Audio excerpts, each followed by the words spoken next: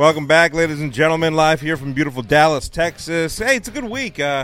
Coming off beautiful LA Open, which brings me to our next guest, who not only loves golf, but he is in the Los Angeles area. Sports Gambling Podcast's very own Ryan Kramer. How you doing, man? Not a good time to be trying to play golf in sunny Southern California. I would you believe it? It snowed at my house yesterday. Way. We got snow in La Crescenta, California. It was, I mean, you know, the kind of stuff where kids just leave school. Bizarre, very bizarre. Like real snow? You know, if we were on the East Coast, we would call it a wintry mix, but it made the ground white for a short period of time. So I wonder if it hit the valley at all. Did you hear? They said the snow level came down to 1,000 feet, so definitely some parts of the valley would have seen snow. You know, I've lived there my entire life, and this is when it happens? Really? Unbelievable. At least I got my snow flurry out here in Dallas about a few weeks ago, so that's all good. There you go. Hey, man, well, here we are. Super Bowl now officially done. On to the next. First off, before we maybe get into a little combine talk, since it's basically here, and a lot of things kind of up in the air with job security and contracts for players, including our very own Daniel Jones that we'll get into. Give me your take on the Super Bowl. What's your experience? Oh, man. I mean, so, yeah, I mean, was fortunate enough to be out there doing some media for the Super Bowl event. And, you know, if you ever have an opportunity to do that, it's fun because just being in the city, being in the area where the Super Bowl is happening, you're very much behind the curtain. And so just kind of hanging out. We did a live event across the street from where the NFL Honors was. So just like seeing random guys like, Ocho Cinco, or randomly seeing Barry Sanders walk by on the street, or, you know, seeing the Ryan brothers. Kind of a fun trip. But as far as the game itself, man, exactly how I would have hoped the game could go. Heartbreaking for the Eagles. They felt like they had a chance. The fans were ripped up. This was real. They didn't know how to feel afterwards. Yeah. And at the end of the day, they didn't get that second Super Bowl trophy. And Patrick Mahomes did, which is probably correct, right? We probably do need to be talking about the legacy of this man, the legacy of Andy Reid. And so, I thought the best team in the NFL this year won. And the best quarterback won. And, you know, the takeaway from Jalen Hurts is he stepped up in the playoffs. He stepped up, played a good game. But, boy, do I love that the last thing Howie Roseman saw him do was throw a Hail Mary 20 yards short. I mean, just an absolute – like, will they draft a quarterback? Are they going to give him the big bucks? Like, really turning the conversation away from the Giants onto the Eagles. But, no, it was a great game. I mean, what else can you hope for? And – by the way, I don't know if we discussed this, but one of my favorite bets of the Super Bowl was the octopus. For someone to score a touchdown and the 2-point conversion at the same time, and Jalen Hurts did hit that, so a nice 14-1 in our pocket. But, yeah, great game. Glad the Eagles lost, and happy for Andy Reid and Patrick Mahomes. Yeah. What's your take on that last call, that PI call? Or was it holding? I mean – I think it's unfortunate they decided to get involved at that point in the game. In some regard, like, yeah, they would have scored a touchdown. That helps the Eagles. I understand how you can spin that if you're a fan. Yeah. But it's like the difference is they run the clock out and they kick the field goal, or they score the touchdown, they go up, and maybe Jalen Hurts has a chance to throw a final pick six and intercept. I just don't know if Jalen Hurts was just going to march down the field with that offense. So I didn't mind the call. I wish they hadn't have made the call because it created this artificial excuse. And I really appreciated James Bradbury for being a stand-up dude and being like, look, I grabbed him. They decided to call it. Like that was the exact right thing to say. Well, he's a former Giant, so, of course, of course it's classy, dude. Come on. Classy gentleman. Yeah, I thought it was a great game. Definitely, I think not only solidifies the legacy of those two men that you were talking about in Mahomes and Andy Reid, but I think it actually solidifies Jalen Hurts' career going forward. I don't care about the people who are haters out there. The fact is he stepped up and he did a great job for the most part. I thought it was a 90% effort, looked great, and I don't necessarily think he's going to get paid today or tomorrow, but I certainly think he's going to get paid as a quarterback. I think he's earned it. I mean, Yeah, why wouldn't you want? I mean, all jokes aside, why would you want to bet against this dude? There's He's money. the guy in the room. Like Yeah. everyone knows the kid they grew up with playing Mhm. tackle football, and everyone knows the dude that always took it way too seriously. Yeah. And that's Jalen Hurts. Like Yeah. Jalen Hurts is an absolute dog. Now, I did want to get your take on something. What is your opinion on the deep dark conspiracy that Joe Shane shipped Kadarius Toney to the Chiefs to help him beat the Eagles and let James Bradbury walk to go then create the penalty at the end of the game to allow the Eagles to lose? Yeah. I do think it's some next level GMing by Mr. Shane there. Yeah, I'm sure it worked out just fine, exactly the way he thought on paper. Honestly, and I was thinking about that too as a Giants fan. The fact that we shipped off Kadarius Toney. I mean, I personally think, despite the fact that he had a great run back and he scored, and the fact is, though, he is injury prone. He's already showed it. So, I mean, like, I don't know what to take from it. What if, could have. You can't look at it this way. Facts are facts. He was out of the season for the most part, except for a few games here and there. And I don't think he played a full game ever. So I'm okay with this decision. I wish him the best.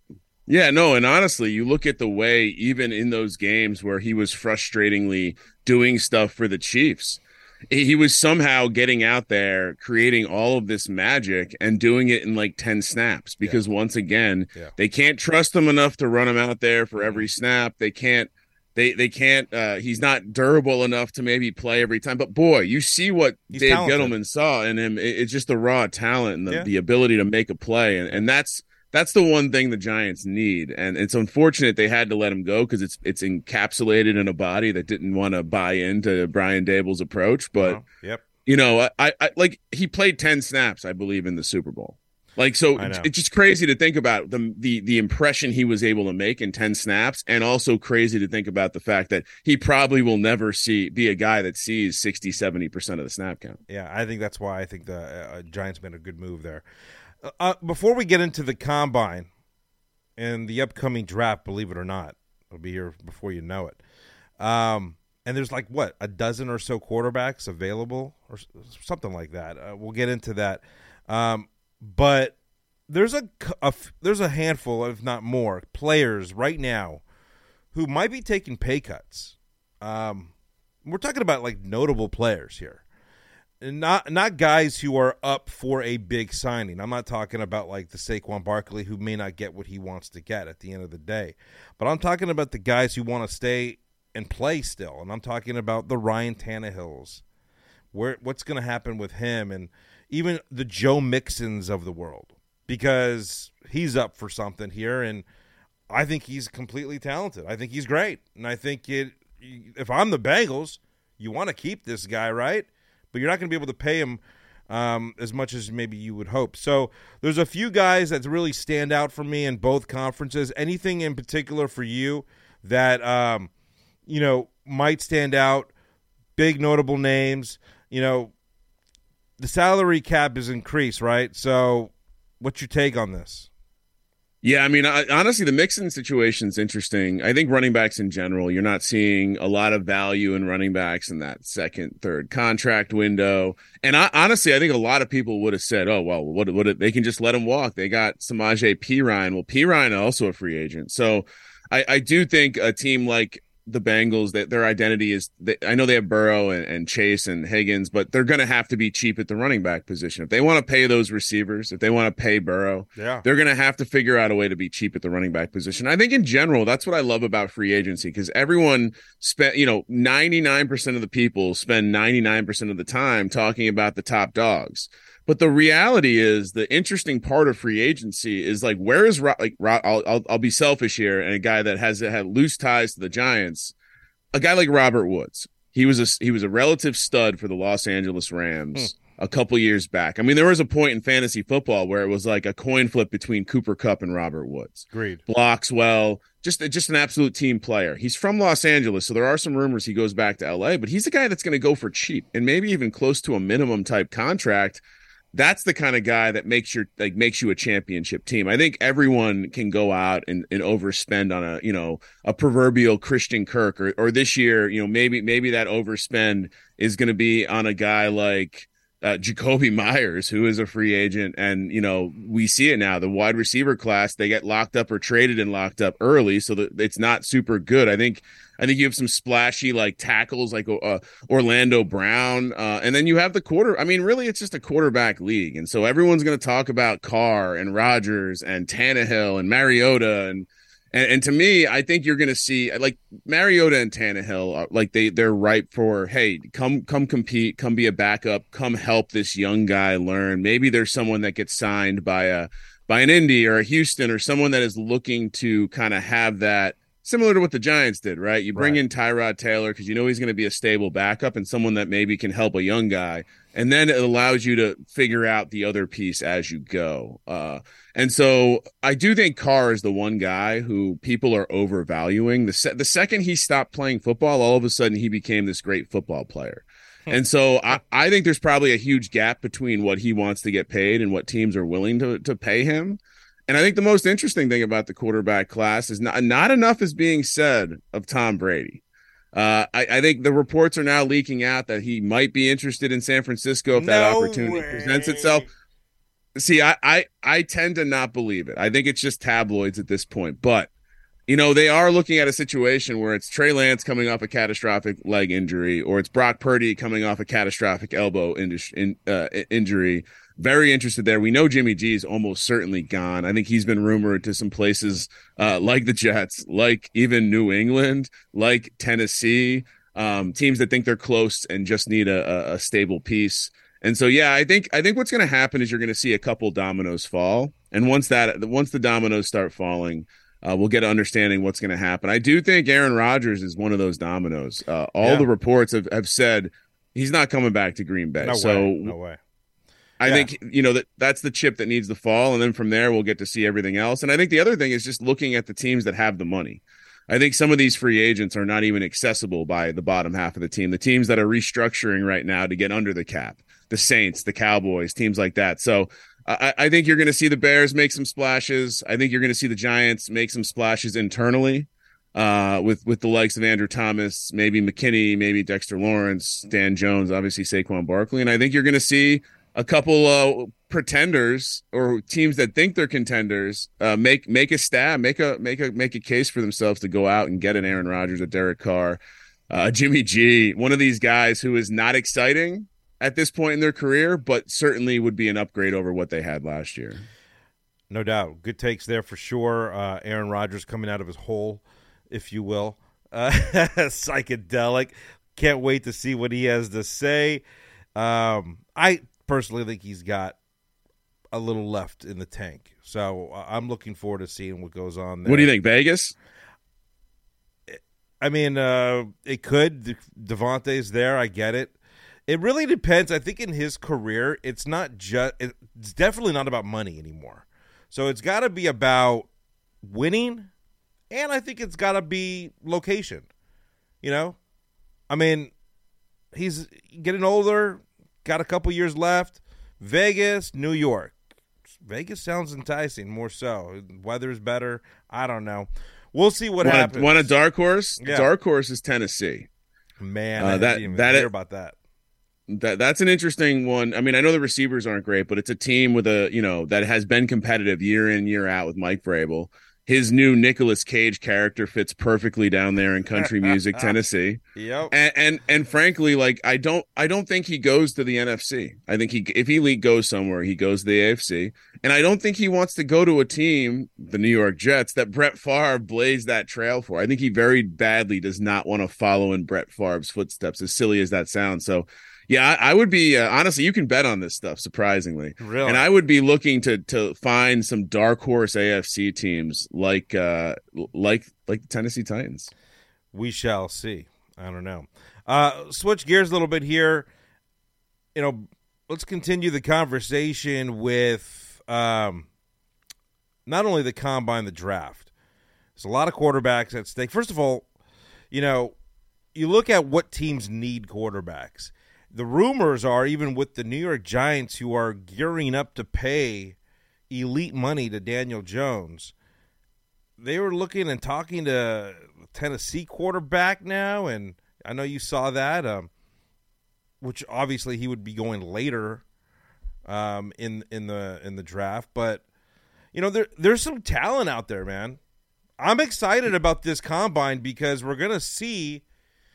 There's gonna be teams that literally will have to make a decision.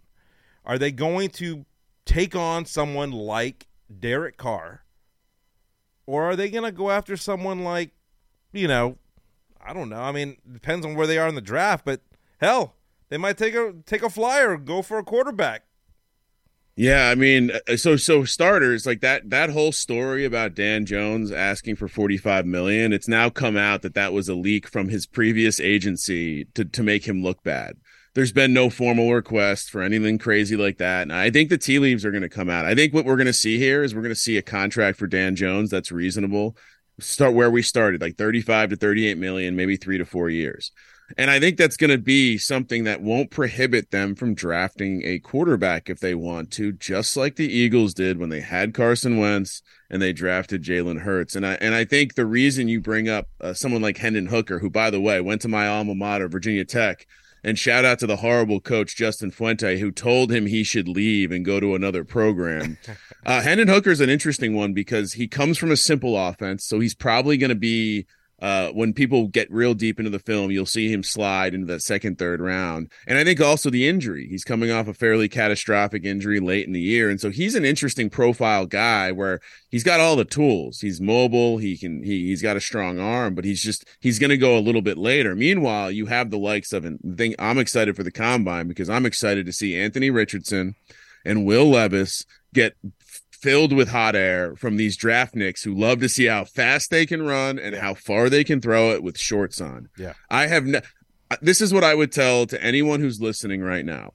You're reading mock drafts. You're seeing people make excuses for why Will Levis might be the first quarterback. By the way, odds down to plus 850 to be the number one overall pick. Anthony Richardson from Florida, whose odds are all the way down to 7-1 to be the number one overall pick. Please go watch the Kentucky-Florida game from last season. They were both starters there.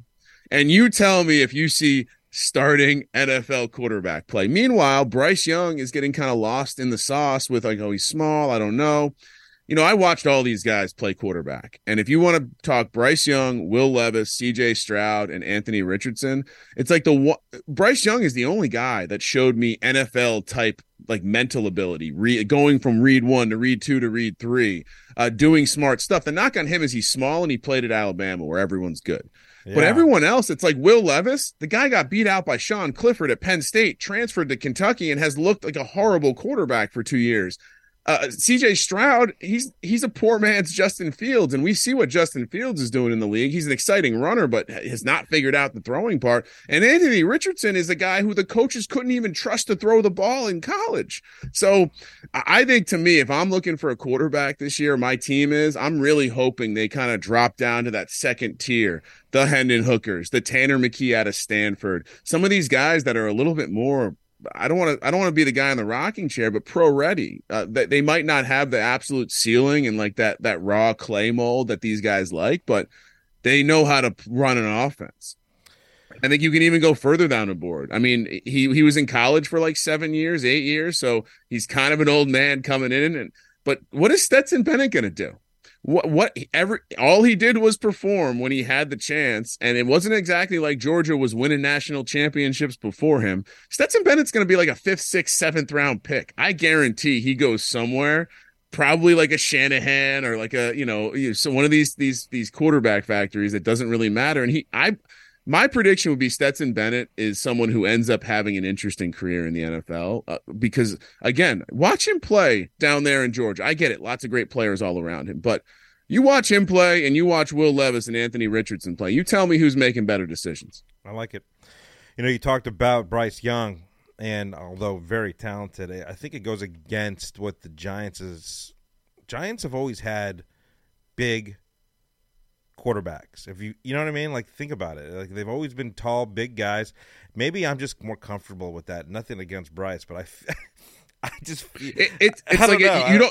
you don't want to play the edge case, right? Like they always talk about once Tyreek Hill happens, the league will always be looking for the next Tyreek Hill. But the reality is that Tyreek Hill is the outlier. There will be never be another guy that is that short and that capable. And so when you start dabbling in the edge cases, Russ Wilson, people always refer to him as a shorter guy, right? He was a 3rd-round pick. Yeah. Again, there haven't been many Russ Wilsons for a reason. So there's a reason that the profile of needing that, 6'3", 6'4", 6'5" height with build, because you still get hit. You still have to be durable.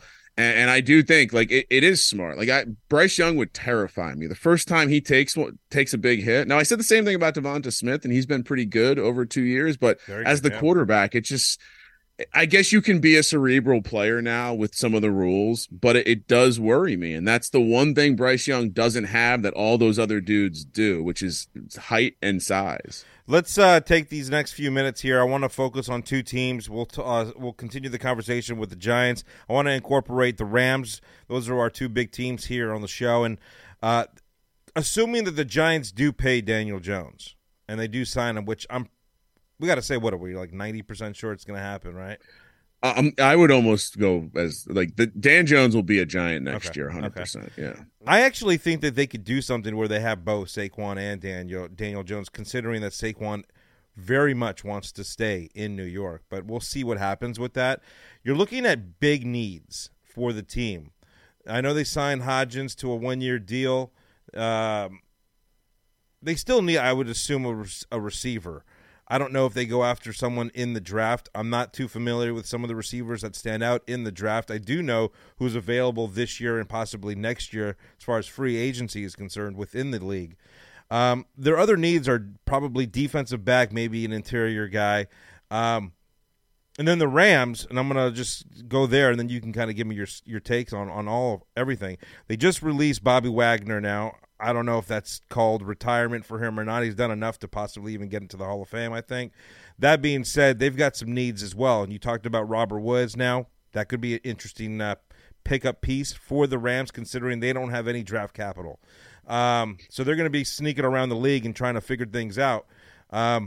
What's your take on the needs of those 2 teams going forward into this season? Well, and it's the tale of two situations, right? Currently, the Rams sitting on negative $15 million in cap space. And granted, there is some stuff. You cut. I think the Wagner deal is probably not reflected here yet, but or the cut. But meanwhile, the Giants have 40. Oh, I'm sorry about that. Have 46 million in cap space, and that's only going to go up when they get rid of Kenny Golladay. That's going to be another 7 million right there. So I think the flexibility, and I think it's a tale of 2 types of teams. I think for the first time as a Giants fan, I'm looking at guys we drafted that we need to re-sign.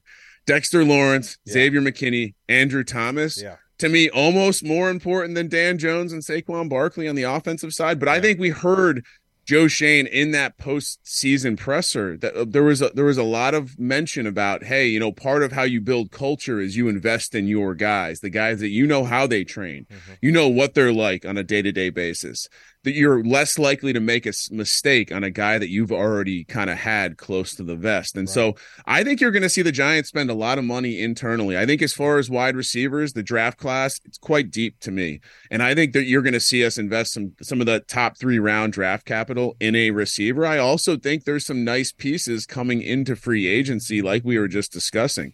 A guy like Robert Woods, there are big, tall, fast wide receivers are going to be available out there for 1 to 2 year deals if they're, again, a cut below that premium class. And so I think you'll see a combination of the 2, but I think there's so much value in drafting those receivers that you'll see the Giants invest in that. Now, the Rams, on the other hand, and by the way, Bobby Wagner is being linked to potentially wanting to join the Giants. So linebacker, a definite position of need for the Giants. That might be an interesting piece. What's happening in New York is people are learning about the coaching staff. They're learning about the changing culture, and it's strange. We haven't been a team where guys want to come play in New York, even with Coughlin, right? It was a hard-ass system. It was hard.